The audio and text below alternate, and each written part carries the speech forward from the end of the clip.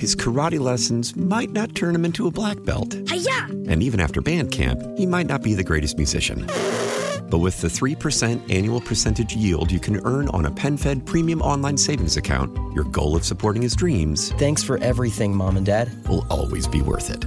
Apply today at PenFed.org/savings. Federally insured by NCUA. $5 minimum to open account. To receive any advertised product, you must become a member of PenFed.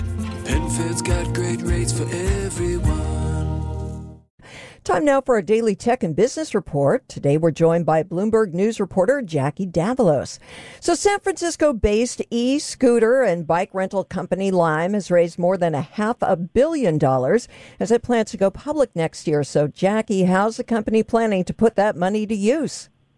Well, it's an exciting time for the company, especially after the turmoil it went through during the pandemic. And with the $500 million, it plans to allocate the majority of that to really expanding this really new and improved generation of e-bikes and scooters. It's Gen 4, which has been a big game changer for the company, especially as it's made some pretty ambitious climate goals and priorities within its supply chain. So this money will really be deployed towards that and to prove to investors that it can take its fleet to the next level internationally as well. They're already operating in some major global markets in Paris and in London, but with this new fleet, it expects to expand that even further. All right, you mentioned the pandemic. What happened to the company during pandemic times? We're not out yet, but fingers crossed, getting there. Absolutely.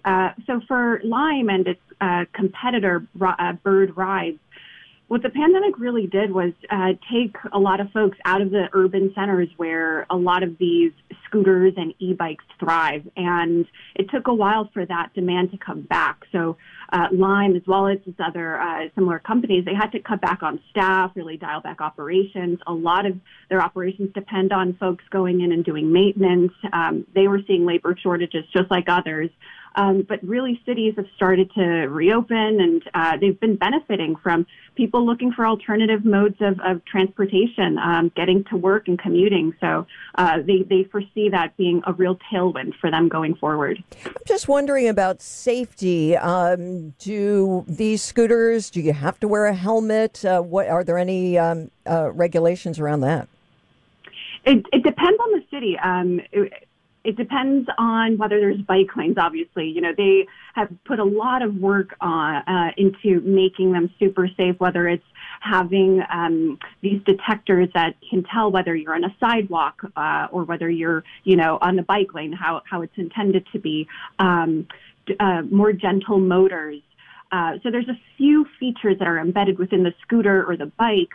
But obviously, you know, safety still does remain a key thing for the company to cross that hurdle, especially as they start to renew some of their permits in cities, which claim, you know, that these are perhaps crowding bike lanes, that they're reporting more as pedestrian accidents. But really what the company says is, you know, that's what this money will do. This new generation of bikes will improve its hardware, its technology, its visibility reflectors, and other features to really mitigate that issue. You know, I found it interesting. It's got a lot of investors out there, including Uber. Doesn't this cut into Uber's bottom line? This is actually a strategic stake for Uber, not so dissimilar from its competitor Lyft, which has a deal with Citi Bike.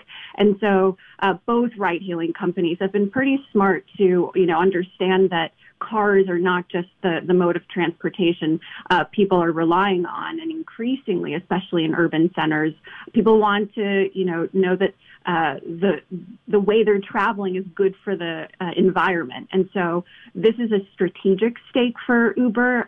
They own quite a big chunk, and so this is just only furthering that relationship. But similar to what Lyft said in their earnings call earlier this week, about 40% of their ride volume came from Citi Bikes alone in New York City. So I'm sure Uber is thinking about it in a similar way. All right. Well, Jackie, thank you so much. That sounds like we're we'll be seeing more scooters out on the city streets. Bloomberg News reporter Jackie Davalos. You can hear our Tech and Business Report weekdays at 12:30 p.m. on KCBS. And for more, tune into Bloomberg TV at 2 p.m. His karate lessons might not turn him into a black belt. Hi-ya! And even after band camp, he might not be the greatest musician. But with the 3% annual percentage yield you can earn on a PenFed premium online savings account, your goal of supporting his dreams Thanks for everything, Mom and Dad. will always be worth it. Apply today at PenFed.org/savings. Federally insured by NCUA. $5 minimum to open account. To receive any advertised product, you must become a member of PenFed. PenFed's got great rates for everyone.